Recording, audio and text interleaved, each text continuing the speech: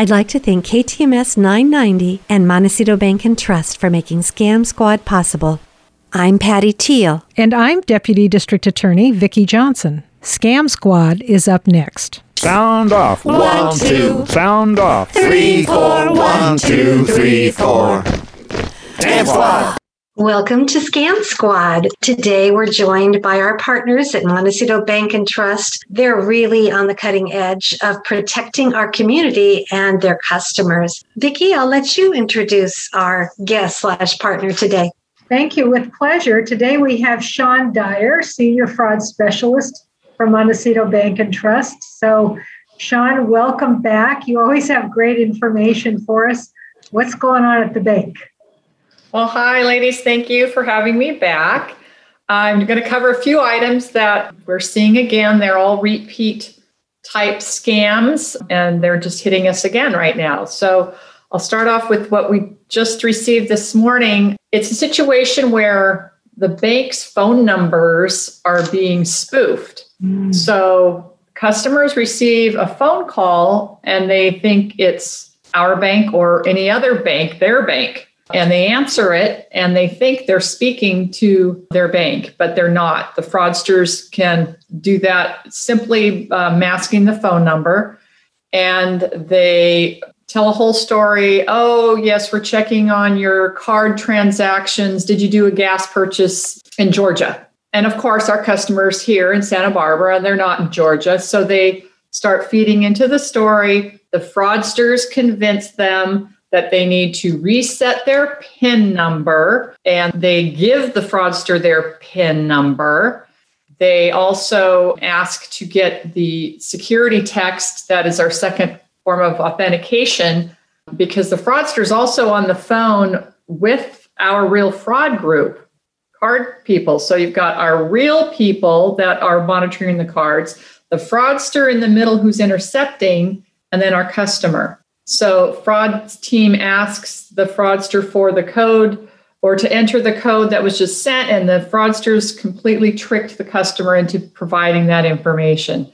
So the takeaway is the bank will never, ever ask you for your PIN number over the phone. And when you're ever sent that second authentication text that they ask you to enter either through your online banking on your phone or on your computer, our text says, don't give this out to anyone. We would never ask for it. You need to enter it. That's how you're doing your authentication. So unfortunately, this customer gave it all away. So they were able to use the PIN and get cash and do these transactions. So It just is the same stories. They just wait a few months and they come back around and hit us again. And Sean, that's a very believable story. How do the fraudsters get a hold of the credit card information? Do they just assume that the victim has a card that comes from your bank? Or how do they put that piece together if they're just making random calls? Well, it seems like they've already intercepted the card numbers, which or a stack usually. They buy them on the dark web. So they're getting a sale and, get 20 card numbers. That have been compromised somewhere along the way. And we haven't been notified of the compromisation. I don't know how much customer information comes along with those card numbers because it varies, was compromised to begin with. Right. So and then I think they're just doing cold calls. They got some numbers and they're hoping one of them's going to fall for it. Right.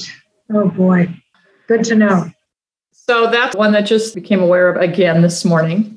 Another one is unemployment type scam where legitimate people who have been receiving unemployment receive a text message to click on a link in the text to update or verify information via text. And of course, it would never be via text. And it looks pretty real.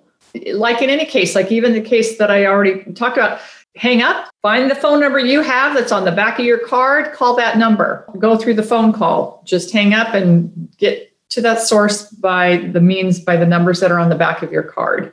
Had a customer who fell victim. It's a type of tech support scam. They received a phone call from what they thought was PayPal customer service. And this became a very elaborate story and convincing the customer that their PayPal account had been scammed, and they requested the customer And they kept the customer on the phone, told them to go to their bank, withdraw $5,000 while they are still on the phone with them, and then purchase gift cards, the usual. Purchase the gift cards, give the card numbers to the fraudster. Our branches are trained to look, they are aware of those types of scams, and they could tell right away something was not right. And they were able to speak to the customer at length before the customer said, oh, yeah, okay, well, yeah, and I'm still on the phone with them. So we stopped that one. But these fraudsters are getting so aggressive and demanding. Now, I want you to go to the bank, and the bank might say this or that or the other thing, because the fraudsters now know that we're trying to push back. But in that case, we were able to save that customer $5,000. Well, that's very good news. Yeah. So what is it that they say to these victims about their PayPal account? Is there any particular story they tell? Or this is the second report that I've gotten about an issue with PayPal, some problem with the PayPal account. I don't have all of the details yet, but what information I received is that they were tell the customer that their PayPal account's been compromised, and they need to, I think it's similar to another one we had, where they need them to work with PayPal to catch the hackers, whoever hacked into the account. So they make it like you are assisting them in like a sting operation. Yeah. This is like the Amazon scam. Exactly. Where you're tricked into helping law enforcement set up a sting for these people that have hacked into your Amazon account. So it's the same kind of thing. Someone's hacked into your PayPal account. We need to catch them. Yes. Help us do that. Yeah. It's interesting how they morph, these scammers morph from one scam into another scam. It's just a different vehicle, but it's the same scam. Exactly. And they are so convincing. These stories that I've talked about, these are not elderly people. These are not young people, which, we have, it goes the gamut, but these are all from like middle-aged working people. They target everyone, every age group. They do. It's interesting. I attended a virtual conference recently where they were talking about how there is the myth that the victims of these scams are elderly, they've got some kind of mental health issues, they're isolated, they're not very knowledgeable, they don't have a wide social network, they're not particularly educated, and on and on. And in fact, what they're now finding is that myth is just that. It is a myth. And Sean, it's interesting because I'm finding this to be true with the phone calls that I get to our fraud hotline. Many of my victims are educated. They have a wide social network. They have a lot of information coming in, good social skills. They are just not the kind of people that you would think would ever get scammed. They're educated, they're sometimes affluent, and they always start the conversation with me by saying, I can't believe I fell for this. Yes. I'm not the kind of person that would generally fall for a scam, and it's true. And the message in this particular class that I attended, the message was, there is a scam for everyone. It's true. I believe it. These crooks will find a way to scam any of us. If they can gather enough information about you, they will find a way to run a scam that you will believe. I mean, you may not ultimately fall for it, but they will have the ability to suck you in. Absolutely. And always that sense of urgency. That's always tied to it. And that's what I think people fall for, because the emotional side gets in the way, and I've got to do this, I've got to help, or I've got to, stop the bleeding of my funds, or whatever the scammer is. Exactly. Yeah.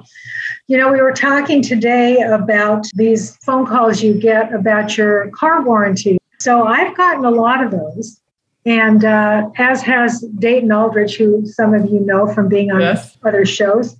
I work with Dayton. And I said to him, Dayton, thinking, he's a young guy, thinking he would probably never have believed this.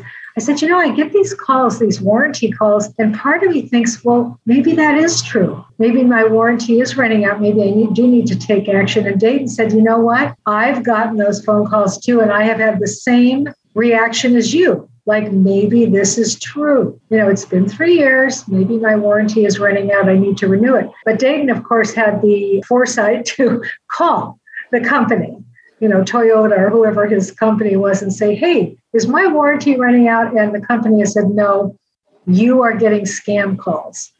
So I've never responded to any of those phone calls, but I've often wondered if I should. And now I know for sure those are scam calls. We do not need to respond to those. Our warranty is not running out.